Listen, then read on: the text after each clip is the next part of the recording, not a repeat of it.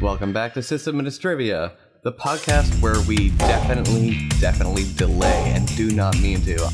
We're coming back strong. We've got some pretty good content here, I think, lined up. I'm Jonathan. This is Brent. Jathan's also sick. He's on the tail end of the bubonic plague. So yeah. You shouldn't say that. That's people are actually getting that. The bubonic plague? It's been all over the news because it's like the first cases, and so there is actually a treatment for it. And this is my little molecular bio degree coming out here. But it presents itself more or less like the flu, and by the time you actually realize that it's the plague, most people have the meningitis-like symptoms bad enough, and they can't do anything. They die. And thus is the only time Jathan ever will use his degree. That's not true. I use my degree at work every day now. It might be worth saying, I don't know how long I'm going to be a sysadmin anymore. I'm going to have to find a way to replace you then. I know. I don't know what's going to happen with my job right now. Like, I am enjoying being a sysadmin, but they really want me to kind of move into like a slight bioinformatician role, so I'm not sure what's going to happen. What is an informatician? Bioinformatician is basically someone that manipulates biological data, unique analyses and stuff like that, and you actually... You're a data scientist. Sort of, yeah. Yeah, okay. I got it. So if you're interested in being on a podcast... No, I'm not ready to give it up yet. I don't know what's going to happen, so we just have to wait and see. Yeah. Assuming you head in that direction. Yeah, well, we'll see. So we're talking about network monitoring, such as Nagios, for those familiar. We're talking about breaking into the IT industry and how you can maybe become self-focused to do that. We talk about config management systems, which is probably the bane of all of our existence. I don't know about y'all, but I hate it. The FCC and their just absolute madness with custom firmware for wireless routers, consumer wireless routers, and programming languages and how they would relate to a sysadmin, in the line of duty of a sysadmin or a systems engineer or whatever. So I'm going to start this off, contrary to what Jathan wanted to do. I'm going to start this off with monitoring. I'm flipping you off. Can you see? I can't because we have no webcam up. So there's some big names on the market and some smaller names. I'd say maybe Nagios and Xenos. I didn't put Xenos on the list, but I'll put it in the show notes. Xenos is probably on its way out. Nagios is kind of like the industry standard, at least in terms of like software in-house monitoring stuff. Does your firm use any in-house monitoring? We have Nagios, and we had Xenos for a while. Xenos just didn't take off because we didn't take the time to configure it properly, so it was kind of just like, why bother? Oh, it's super complex. It's not actually super complex. Compared to Nagios? Xenos was super easy to install. Compared to Nagios, yes. Yeah. But it offers sort of a lot more. Like, the dashboard that Xenos presents, like the actual web interface... It is slick as hell. ...is really nice. So if you take the time to actually configure Xenos, it's super nice. And the other thing you can do with Xenos is, Nagios pops up a little red flag and says, hey, this is happening. Xenos can actually act on that. So Xenos has the capability to send commands over a secure shell. So you could actually say, like, if this computer CPU increases from 80 degrees Celsius to 90 degrees Celsius over this time frame, just shut the box down, send a kill command, because we don't want to risk any hardware damage. And that's something... I would maybe just start throttling things instead of shutting the whole box down. I know, it's kind of an extreme example, but you could do that, is what I'm saying. Right. Yeah, you could do both, really, with yes. With Xenos. Xenos is really configurable in terms of you get a lot more data back from machines than you do with Nagios. But you have to put a lot more into it, for sure. Yes, but because of how much data you're getting back, you have that many more ways of configuring what you do with the data and how you interact back with the machine at that point. Right. That's awesome. And Xenos is pretty extensible in the sense that it can be used to monitor anything that supports SNMP, which I know Nagios supports more than just like a computer as well. Like we have this temperature alert device that's kind of like It's just called temperature. It's like an @alert. And it basically just monitors temperature, and there's a water sensor, so we would know if like the server room was flooding. Mm-hmm. And it supports SNMP, so it's on our Xenos dashboard. There's a lot of stuff out there that does SNMP, so that's definitely a plus. I think there are some Nagios modules for various SNMP stuff, but yeah, there is for sure. You know, I mean, Xenos definitely look. If you have someone you need to impress with the clicky shiny, like a CTO or a board member or something, Xenos is going to be the way to go. It looks sexy. It's just got a great look to it. A lot of information right at your fingertips. If you're just trying to check if a box or a service or a daemon is up, Nagios is going to be the way to go for that. But yeah, I agree. What I was going to say, and it kind of adds on to what you just said, is Xenos presents you with something that visually is, one, more appealing, but not even that. I think it's more useful to look at. It updates in real time, the dashboard, and it's very easy to look at and say, okay, these are my issues, and not specifically like, or not necessarily just this machine, but it's this machine, this service, and only the service that's running on this port, for example. It's very specific. So I think if you're monitoring a lot of stuff and you take the time with Xenos, you actually have the advantage of getting a much clearer picture of what is going wrong or what's going right based on the dashboard than you get with Nagios. Yeah, absolutely. But I mean, there's other ones too. So there's basically a Nagios port. Pretty sure it's Nagios that they forked from. Called now. It's spelled like Isinga, and that's how I usually pronounce it. But the proper pronunciation is like Singa or something. You know, it's one of those African languages that I can't recall off the top of my head right now, where they use the click consonants. So they use that in the name, but nobody can pronounce that. So just call it Isinga, and you're fine. I think it's written in C. I know it's got a lot of improvement over Nagios, and yeah, and I think that's actually what we use at work, not Nagios, but Isinga. I think. Okay. I mean, they're more or less the same thing. Like, if you've used one, you can probably get your way around the other. Yeah, if you are looking to implement, especially a new Nagios implementation, go with Isinga instead. I mean, it's just going to make your life a lot easier. And I think it is backwards compatible with Nagios, at least Nagios 2, ? Believe so. And, you know, Nagios plugins are going to work fine with Isinga. Yeah. Yeah. So, I mean, it's kind of like the whole MariaDB versus MySQL thing, you know. There's this new thing, tries to be totally compatible with the old one while still totally improving on it.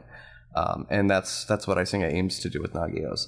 And then there's Ganglia, which I've never used at all. Also have at work. Oh, really? We actually have a lot of monitoring. Okay. I don't interact with it much because, well, I don't have to. It emails me like 900 times a day. Right.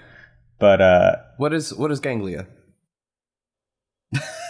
Okay, I don't know anything about Ganglia. Well, yeah. I know that we have an instance somewhere, and I think it's mostly for clusters, right? I don't know why you're asking me. I've never I'm heard pretty of it. sure it's aimed more or less at clusters, and I don't actually think it tells you much other than a host is up or down, but it gives you statistics about like load on the cluster, CPU load, so like network activity. So an overall kind of a thing. Yeah, it's pretty general. So our Ganglia stuff is actually public in the sense that cluster users can see the graphs and stuff. Okay. So it's not really used for monitoring so much as information, like, oh, the cluster's really busy right now. Interesting. Yeah. But it draws, you know, like your typical graphs like Nagios would or anything else. Now, I think Jathan put Cacti on this list. I added RRD tool and also added a note that they aren't actually monitoring. They're for graphing. Right. But they go hand in hand with the monitoring. Yeah, they are almost always dependencies of all these other ones that let you build time graphs and up-down status graphs and things like that. And then there's third-party monitoring services. I personally am not so much a fan of these, just because they usually leave a fair bit to be desired. Because it's, at worst, it's like, all right, I can ping the host or I can't ping the host. At best, it's like, does this HTTP service return this certain string when I make a GET request to it? You know, you can't really dig super deep down. You can't be like, oh, the response time for this call is XYZ, whereas this response for this other call is you know, you can't really build out your own custom stuff. But I guess that's the price you pay for external monitoring. It does give you the benefit, of course, of having externally corroborated service. So if you're looking for like SLA verification, that would probably be where you want to go. The two I know of and have interacted with in the past are Pingdom and NodePing. Have you heard of Spiceworks? Yes, I have heard of Spiceworks. I can't believe I didn't put that on the list. I kind of see Spiceworks as a joke at this point, you know? Yeah, me too. I mean, I kind of always did. That's all I'm going to say about that is, yeah, me too. I mean, if you're stuck using it, it's all right, I guess. But I think there's better options out there. You know, they spend a lot more money on marketing than they do on actual quality control and features and things like that. Right. So, well, that's about all I have in terms of specifics. I guess the only other thing I'd say in general about monitoring is if you don't have it, in most cases you should, at least on a basic level. At least for production, yeah. Yeah, and I'm not telling you to go out and download Xenos and configure every single trap you possibly could, but at the very least get like a Nagios implementation, which is definitely way easier, and at least be able to get an overview of what's happening on your network at any given time. Or even like Pingdom or something. I know NodePing has an API and works with something called pushover.net. They've got a great little app that does push notifications to your Android app, and I think there's one for iOS as well. So that's pretty handy. It irks me about getting text message alerts. I like having my own dedicated app for that, you know? Yeah, I was thinking to cut down on our email load, we could actually do XMPP with offline support. That way, you know, I'm going somewhere for the weekend. I can't really turn off all of my email, but at least I could turn off this one service on my phone, you know? And I'm fairly certain, I think Nagios has support for that. They do, and so does Xenos. Yeah, and I'm sure there's some third parties that can implement that. I don't know if Pingdom has an API. I'm pretty sure they do as well. I haven't used it, though. I've just used the NodePing one. That's all I have for this. That's about all I got. I'm not like the monitoring guy. I just interact with it when I have to, and like I said, I get plenty of emails. I probably got at least one since we've been sitting here, so... I've gotten a couple, yeah. I have my phone on silent, though, so I just keep looking over and see my phone blinking, and I'm like, oh, that's fantastic. It's all right. One of the other admins is around. He'll take care of it. I'm just going to quickly mention this, because Jathan didn't even want this in the episode. The Linux Foundation has a training program, and they have a free ebook. They call it an ebook. I call it a pamphlet. It's like 8 pages long, but it is very handy on giving you some very basic, like bottom level stuff that you need to know if you're looking to get into the Linux sysadmin field. A lot of it is general advice, but it is admittedly like Linux system admin centered. So, I mean, they have a lot of recommendations for which courses they offer that you should take to get you on a great track towards that career. So I'm just gonna post a link up to that. Have you taken any of those courses, Jathan? No, and I remember when I first found this link and sent it to you, I asked you, like, hey, do these courses actually hold any weight? And it kind of seemed like you didn't think that they did. It depends on what you mean by weight. If you're looking to learn and you know nothing about Linux and you just wake up one day and be like, you know what, I want to be a Linux sysadmin. Well, I don't know why. First, maybe you might want to see a psychiatrist, but if you're still dead set on that, it is a great start for that. Now, what do I think their certifications and their courses hold any weight on actual resumes / CVs? No, I don't think so. I think, like that's going to be all experience based. At some point, you need to break in somewhere. Yeah.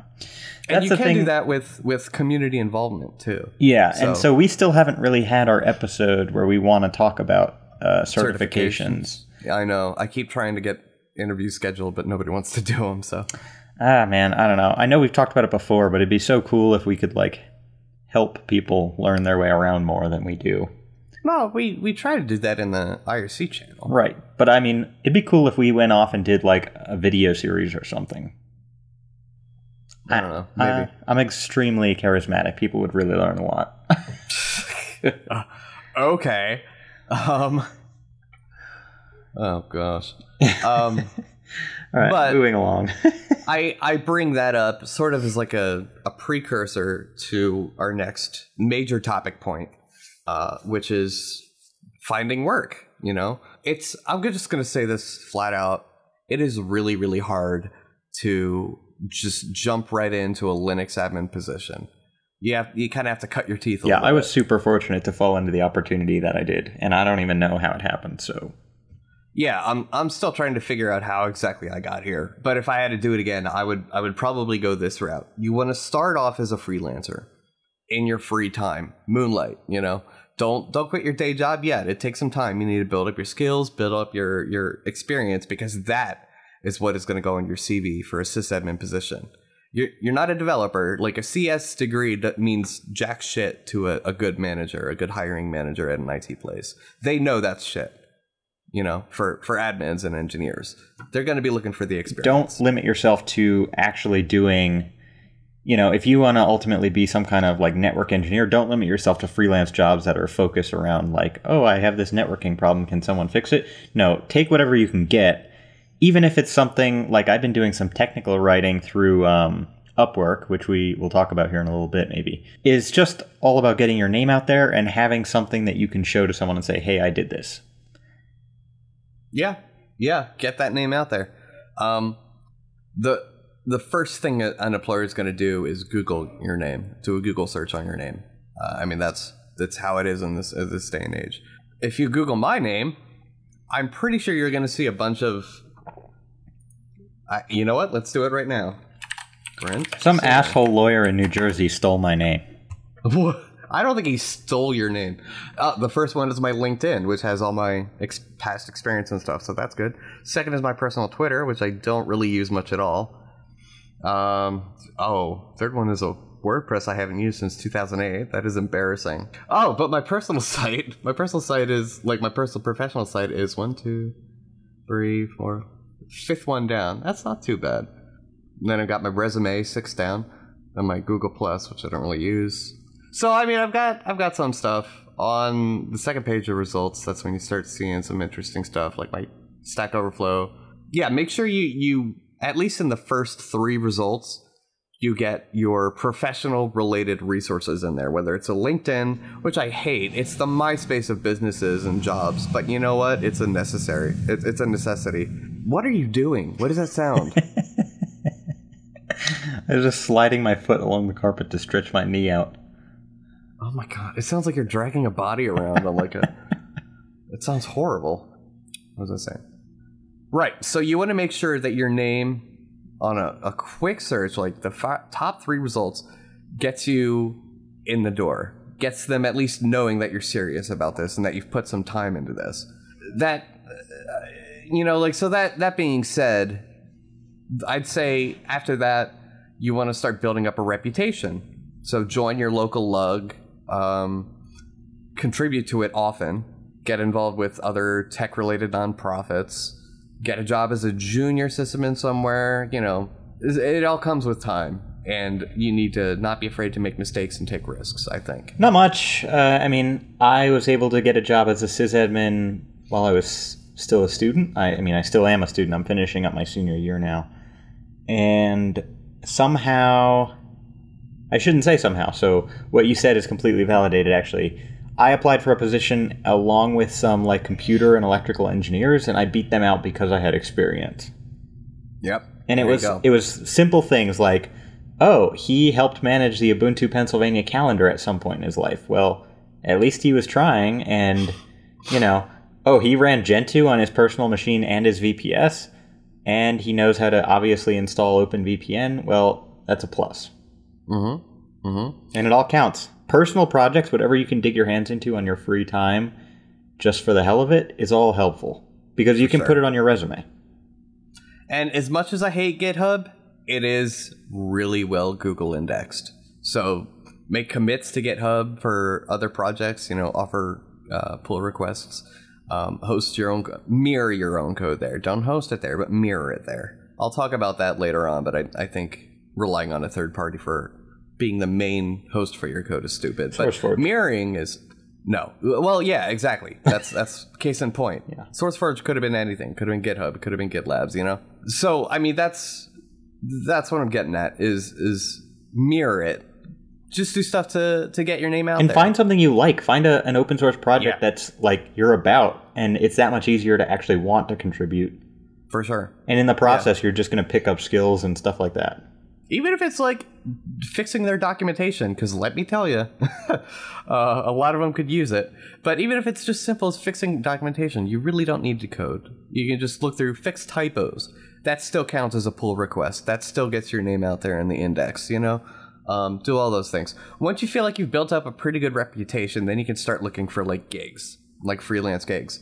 I know of freelancing.stackexchange.com, Odesk, and Elance, and freelancer.com, I think, is the other one. Did you know of any, Jathan? I think you were... Yeah, so I mentioned Upwork, which I don't know if Odesk bought Upwork or if Upwork bought Odesk, but they're one and the same now. They're the same? Okay. Yeah, so there's actually still two websites, but they're in the process of merging everything right now. So I've actually kind of avoided it like the plague because it's just been slow and not very helpful. Mm-hmm. And the sorting has been kind of weird. Like, things just don't look how they should. Right. But Upwork, I've had 3 or 4 jobs now that I've gotten paid for through Upwork. There you go. And you're not going to make bank the first time you do it, nope, for sure. Absolutely not.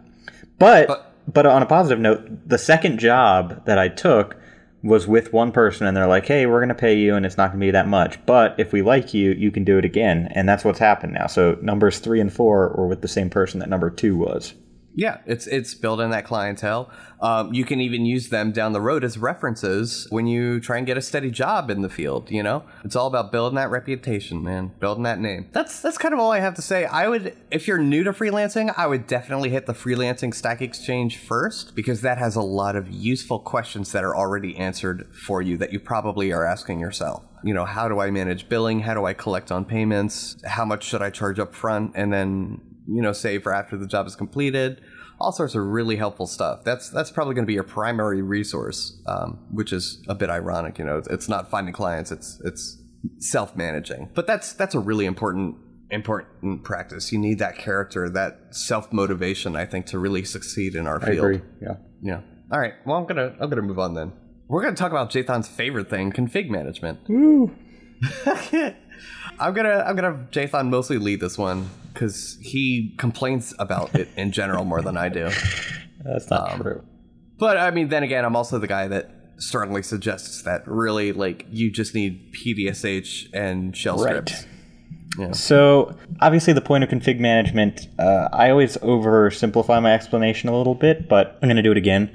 So you can think of config management as making sort of this, just imagine a page-long document of statements, like plain English statements, like I want the user Jathan to exist on machine A, and I want BTS to exist on machine B.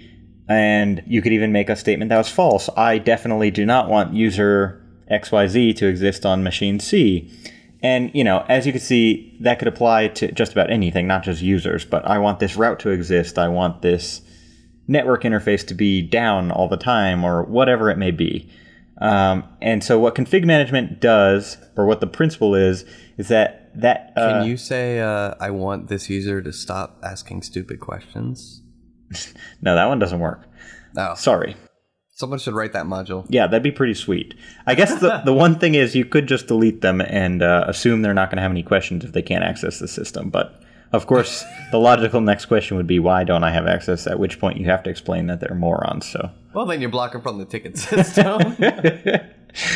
Okay. Sorry, I'm kidding. Sorry, move on. No, it's fine. So, basically what config management systems do is take that checklist, transform it into something that makes sense to a computer, and then make sure that all those statements are true or false based on what you said. So for me personally, I can only talk extensively about Puppet because that's what I use at work. When I sat down and interviewed for the job that I have now, they actually said, have you ever heard of Puppet? And I said no, and they said, well, you better start reading. And that was like the parting words of wisdom from my interview. Puppet is extremely extensible. There's tons of modules that people have written. It's really easy to write your own modules. There are people that have entire careers and all they do is write Puppet modules. They're Puppet engineers, basically. So config management is a big deal because it has the potential to save you time. And of course, if you're a business, saving time is usually equated to saving money. So the goal of config management is not necessarily to manage every single aspect of your workflow or your systems, but to take the most common tasks that you do or that take up the most time and use the config management tools available to you to not have to do so much work or to save yourself time. So, I mean, I don't really know what else to say in terms of like what the purpose is, because I think at this point you get the purpose. I get what it tries to do. I just don't think any of them do a good job of it. I don't know. I work in an environment where we have two, and I know I've said this before, but we have two large clusters that are used for like compute intensive workflows and stuff like that. And we're talking like protein modeling, genomics work, analyses of all sorts of chemicals, et cetera, et cetera. And I just don't see how using PDSH would be more effective than using Puppet. So PDSH, for those of you who don't know, is like a distributed shell, basically. Yeah, it's like D shell, dancer shell, except it does it in parallel. Right. So, yeah. A lot faster, obviously. I mean, like, you just PDSH out, tell them to fetch the new script and run it. Like, you just keep it a script repository fetchable via HTTPS with authentication or something. Right. You know? And see, I go both ways. I understand what you're saying. I also understand that there's like a barrier of entry to using config management. Like Puppet is essentially its own language that I had to learn to work at BioFrontiers, and I'm still learning it. I mean, we're in the process now of refactoring our Puppet server to move to a newer version and a new physical server as well. And, you know, jumping a major version, I'm learning all over again some things, but there's just certain things about it, like, for example, actually, I think one of the best examples of a good Puppet module is ZFS for me right now.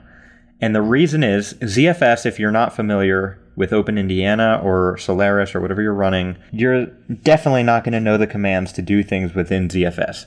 But if you know Puppet language, you can look at the ZFS module and read the descriptions of the different parameters and make a change probably more easily with Puppet than you could using ZFS commands because you don't actually know them. Why can't you just do man ZFS progs or whatever it's called? I mean, you could, but that's the thing, is you're taking a lot more time to do that, whereas if you can read the Puppet module in a pretty easy and quick fashion, you're going to save yourself a lot of time that way. So let me get straight. You have to learn an abstraction level with its own documentation because you don't have the time to read the documentation for the core utility. Absolutely. And I mean, zero I'm not saying that's not something I necessarily do, because I could manage ZFS without Puppet if I really wanted to. But I mean, if that's like the benefit you're going for, I don't understand it though. Not everyone would say that's an advantage, but I would say that's an advantage, because if you take the time to learn Puppet as a language, I think that you can more easily manage certain things with Puppet than you could managing the service or resource itself. All I'm saying. Bullshit. No, whatever. I don't care what you think. I'm not saying that I necessarily agree or disagree with the concept. You know what the difference is between yours and mine then? Is I can do my bash and PDSH setup on a vanilla box. I can get it from 0 to 60 in one step. One involvement from me, and that's run the script. Hell, I can cron it. I can turn it up, have it show up in the MAC list for the DHCP server, build my clients list off of that. I can have all that automated. I can literally plug the thing in, and within 24 hours or 6 hours or however long it takes to run the configuration process, it's done. It's in production. I agree with that. And we can do the same thing with Puppet, but that's because we've taken the time to script installing Puppet. You still got to run the script for every box. Yeah. I mean, I'm not... I'm saying I literally can plug a machine with the setup I'm supporting here. I literally can plug a machine in, walk away, and it will be configured by the time I walk back to it. You know, like I understand what you're saying. And I'm not saying, like, had I been at BioFrontiers when they decided that they were going to start using Puppet, I don't know that I would have been on board with it. But at this point, it is a necessary evil. I can't just say, well, we're doing away with this now. And so that's the thing is, you know, I'm talking about this and I seem kind of biased, but realistically, like, for my own things, I would never do this to myself. So don't get the wrong idea. Yeah, the only other thing is, like, you could cron your PDSH scripts or whatever, or your configuration scripts. The nice thing about Puppet is it's smart enough in some cases to, hell, I don't know, like, see, this isn't even a good argument. Every time we talk about this, I know. It's hard for me to argue, you know, for or against config management. Because it's another abstracted layer. It's like trying to argue with a C guy when you're a Python guy why Python is better than C. Right. And so because it's not. No, the only thing it's not. No. It's easier, and that's it. Going there, it's easier. Yeah, it is easier. But my stance is if you can't write Bash scripts and manage it with PDSH for 200 plus servers, you are in the wrong industry. I know that may seem kind of harsh, but like I believe it because the whole Chef and Puppet and Ansible and all that bullshit that came out of the DevOps movement. And I think DevOps is stupid. I think maybe I should backtrack a little bit. It's cool having such direct access to the developers and vice versa, but you should not try and make developers admins and vice versa. They are separated for a reason. Let developers write the fucking code and let the admins script the fucking shit. Let us make stuff that does stuff and let them make stuff that does stuff in their own ways, you know? What they're trying to do... You're getting angry. I am. I get super angry about this. You know, do you know why? It's a threat to my career. Because companies think developers can do the jobs of admins and system engineers, so they hire them to do that job, plus regular coding. And then what happens? What happens, Jathan, when they hire them to do that? Shit gets broken. Shit gets broken and compromised. Yeah. Okay, so... I don't know. The only other thing I think that Puppet or Chef or Ansible has going for it is sort of this idea, it's like an inclusion. So like if I make a Puppet manifest that's applied to a specific machine, and this is getting into some specific terminology for Puppet, but you know, if you care to look it up, go ahead, look it up. But basically a manifest is like that checklist I mentioned before. If I make a manifest for a machine and it's a web server, maybe I have a manifest then that's dedicated to a web server, and I can just say, okay, include web server. And I don't have to go through the process of including Apache and MySQL and SureWall all separately. That will just automatically be done. I'm saying you can do the same thing in a Bash script, though. That's my entire point. I agree. Like honest to God, I think that what I'm trying or a Python script, but that's going to require more dependencies, which is why I would avoid it. That's why I would just stick to vanilla Bash. Yeah. No, in any case, I totally get what you're saying. I think there is some amount of power that comes with using a config management tool that is beneficial in some environments. And there's certain things we do with it that are really nice, but at the same time, I am fairly confident that everything that we do with Puppet could be done without Puppet. Yeah. And you know what? And I feel like that's 99% of implementations of all config management. Probably. I'm not disagreeing.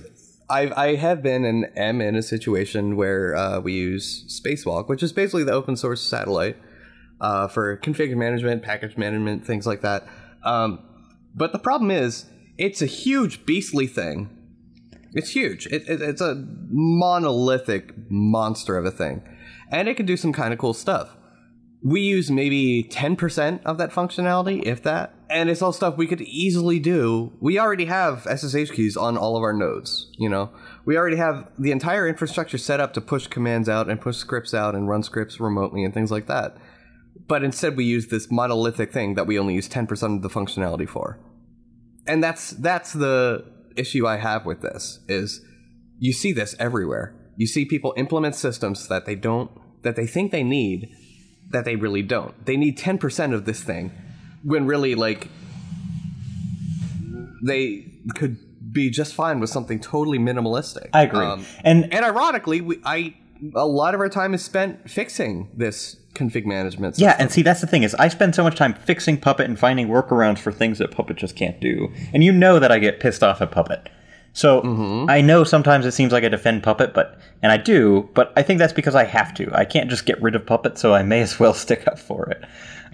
When your config management system ends up requiring more fixing, not necessarily maintenance, because like I'm a firm believer in you do something more than one time, you should script it. So not necessarily maintenance, but fixing, like break fix. If you spend more time doing that to your config management system than the time you actually save deploying new systems or like reverting a system from backup or something, you're doing it wrong. And that's my The other thing is, oh, come on. Oh, so you did say something that was important, though. So in my case, any config management tool, be it Puppet, Chef, Ansible, whatever the hell you use, adds a layer of abstraction. So there's two things here that are true. Number one, that can make troubleshooting harder. Number two, it can make it easier for certain members of a team to make changes in some cases. That should not be making changes. Okay.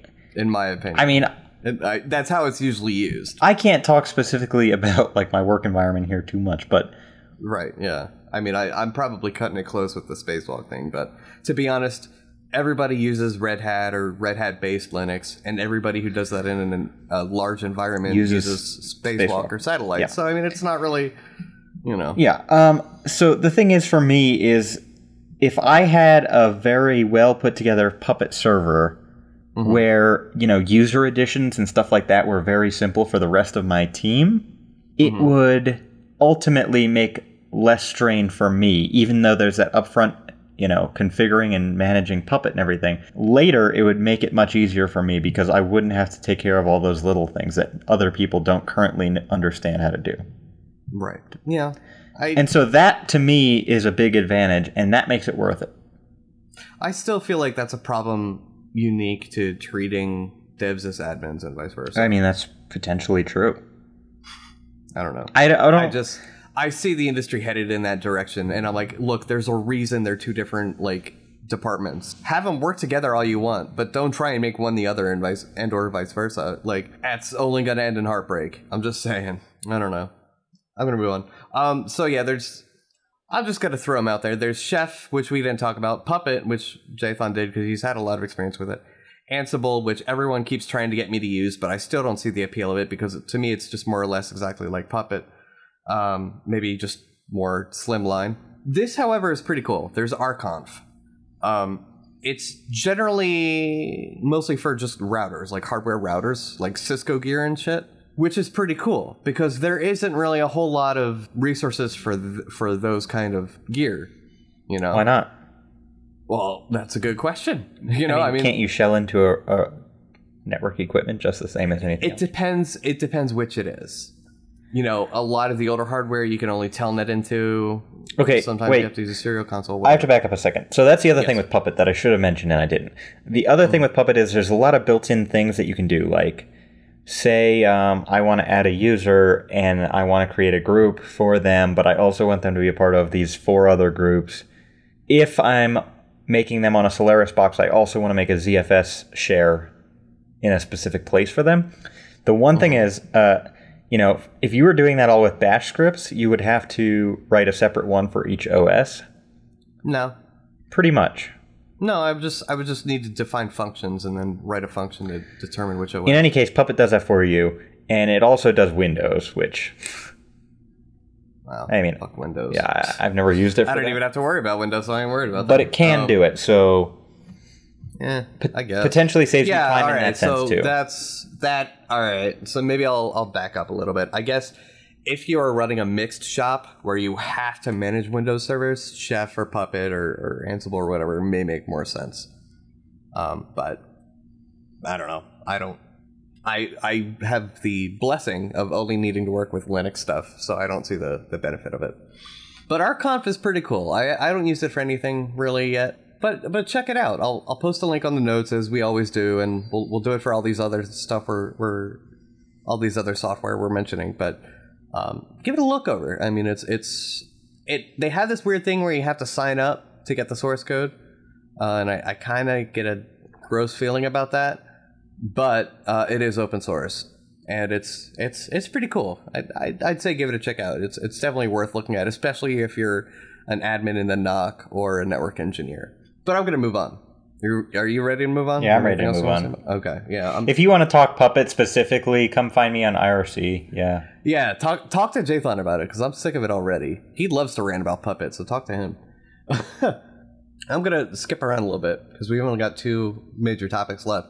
So, the FCC is trying to, and we'll post a link to some more information on this so you can get the full background, but they're essentially trying to do what amounts to banning custom firmware for consumer routers.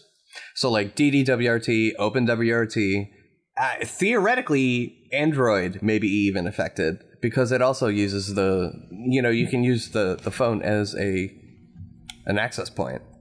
So, I mean, there's a lot of implications here. They basically want to say, we need to guarantee that there's no way users can modify their router to run on these forbidden wireless channels. Right. So, channels, 12 through 16? I don't actually know what they are, but I think it's 12 through 16 or 13 through 16, something like that. It's up, higher end. I know 16, I'm pretty sure you can only use in Japan. But regardless, people in the U.S. are using these channels, which the FCC has blacklisted reserved for limited use. You're not supposed to be able to use them in the U.S. Normally it's fine and dandy, but people are still using these because the option is there in OpenWRT and stuff, because the hardware supports it. Well, there's a real simple answer to this. Just run a huge-ass antenna, tuned to those frequencies, tuned to those channels. You find someone running those, triangulate them, and send them a fucking cease and desist. Don't ruin it for everybody else. OpenWRT does a really fantastic thing. It turns home-end routers into, like, what they should be. Like a fully extensible, actual router, Something that doesn't suck. And I will be absolutely disheartened if it goes through. But the other thing they've complained about is people modifying the power amplitude, the power output of their antenna. It's supposed to be 3 watts in the US, and people are going a little bit above that, which breaks FCC standard for the 802.11 spec. So, I mean, I don't think it's really a huge deal, though. I don't either. I think the number of people, for one, you could cook your own router. You could cook your radio chip. Oh, whatever. That's your fucking problem. That is your problem. But they say that so that you don't over congest, a metropolitan area or something like that. Yeah, whatever. Because your signal is going to be the strongest one out of all of them if you're pumping that much juice to it. Really, what they should do is open up other frequencies. Open up like 13 through 16. Let us use those. That'll desaturate the network because people will switch to those, and you won't have to worry about this whole bullshit. I don't understand what the big deal is. What's more disappointing is that it's going to hurt people outside the U.S. Yeah, because absolutely, if your router is made here, it's going to be prone to those same sort of things. Well, I don't know of any company that actually makes their routers here in the U.S. But like, if they did, potentially, the hardware would be physically limited to those channels. If you're in Japan, you're shit out of luck. You can't use channel 16 if it was made here. There are a lot of U.S. developers on OpenWRT. A lot of U.S. users, a lot of mesh networks. You can say goodbye to wireless mesh networks if this is done. Like, I know that may not seem a big deal to everyone, but think about this. This is more than just a hacker thing, right? This is more than just bored hackers doing on rooftops of their neighbors. This is a corporate thing. Do you realize how much of the corporate mesh networks out there are actually based on OpenWRT code? Do you realize? Like, almost all of them. So this is like goodbye to campus wireless. Well, let's put it that way. Goodbye to campus wireless. It's stupid. I'm getting so angry about it. Do you have any input on that? Yeah, I don't feel as strongly as you do. It doesn't rile me as much, I guess, but I understand what you're saying. I'm riled. Well, yeah, OpenWRT, bullshit. it's a huge deal. They contribute to all kinds of projects indirectly, I guess. Yeah. And ultimately, this is just a way to drive developers and stuff away from that too. So, well, I think I saved the most fun one for last. yep, So I know where I stand on this last one. I think I do too. So programming languages and relevance to a sysadmin or systems engineer. So whatever. first and foremost, state your favorite one out of our list here. Out of our list here, It's number 3, isn't it? It is. Yeah. It's Bash. Because it's the most portable. Don't you think that that's a scripting language more than a programming language, though? It is. It is. But you know what? So is Perl and Python and PowerShell. Ah, damn. Yeah. Okay. Well, I'm gonna take Python. 4 out of the 5 we have on that list are scripting languages. So, quote unquote programming languages. We'll put it in quotes. But yeah, so I'm not even a Windows admin, so PowerShell has no bearing on me. Yep. I've never used it. Don't know anything about it. Probably sucks. I've used it a little bit. In one of my past jobs. It's all right. You can tell that they're really trying to make an effort to provide a usable shell in the Windows environment. I definitely think it's got some way to go before it can rival Bash, though. And you will see Windows admins preach the glory of PowerShell, probably because they never really actually sat down and learned Bash. But it is absolutely an improvement over the command shell for sure. Also on our list we have Perl, Python, Bash, PowerShell, which we said, and C and C++. I counted C and C++ as the same. They're technically different, but they're close enough where they could be the same, whatever. They're also the only actual programming languages on our list. Yeah, more or less. I'd say if you're really proficient in C, you knock yourself out. Write everything in C, and because then you can make it with static libraries built in, and it will literally run just about anywhere you want. Yeah. So C, that would probably be ideal. I'm horrible at C, so I just stick to Bash. Right, and that's the same reason that I flock to Python, is because I'm most proficient in Python at this point. Right. And so for me, if I have something that comes up and I want to whip something up quickly, that's my go-to. And I think for you, that's probably pretty similar with Bash. Oh yeah, I can have something written in Bash in seconds. I have been trying to focus more on Python lately, trying to learn it, especially since I'm in a Python shop now. I just forgot what I was talking about because Allie walked in. You can stay. I'm gonna cut this part out. I'm gonna make some mac and cheese. Do you want some? Oh my god, I want mac and No, cheese. it's okay. No, it's okay. It's alright. That's alright, I'll cut that out. You're talking about trying to Python. Right, yeah, I'm trying to learn Python because I work at a Python shop, basically, and it not only helps being able to learn how to modify that kind of stuff or make bug fixes and things like that, but also, I feel like a lot of stuff is starting to move towards Python. A lot of more Python modules are being included by default. Just about every Linux package manager uses Python, so it's usually installed by default. I like to not rely on it because then you start relying on Python packages that aren't installed by default. Whereas with core utils, you can do 90% of what you want to do anyways, in Linux and Bash. So I'm still having problems giving up my Bash addiction so far, but I think I can see myself moving to Python. Yeah, I think that's fair.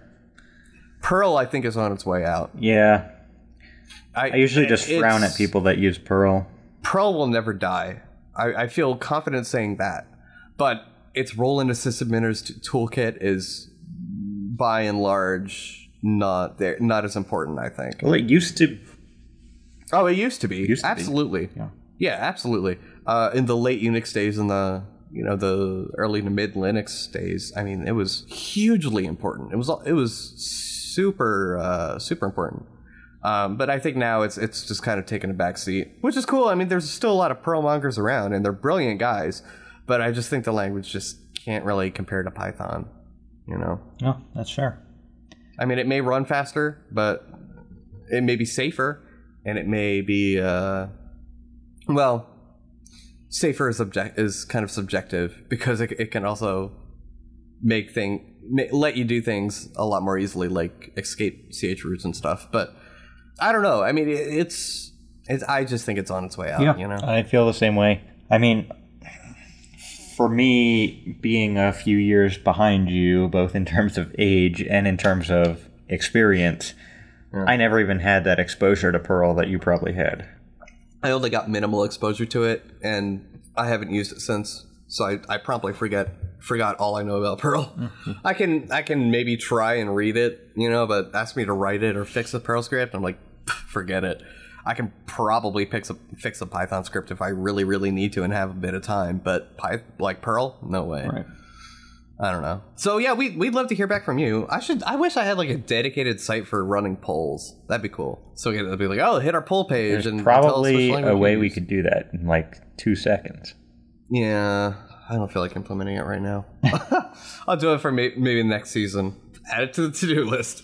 Yes, I don't know. I think Yeah, I think that we were pretty concise. We didn't get off on too many tangents, and look up at that. We're like an hour exactly. yeah, and hopefully I didn't just ramble on about config management in a way that was not meaningful. That wasn't my intent, but Dude, I had like 2 big rants this episode. I think you're entitled to at least one. Yeah.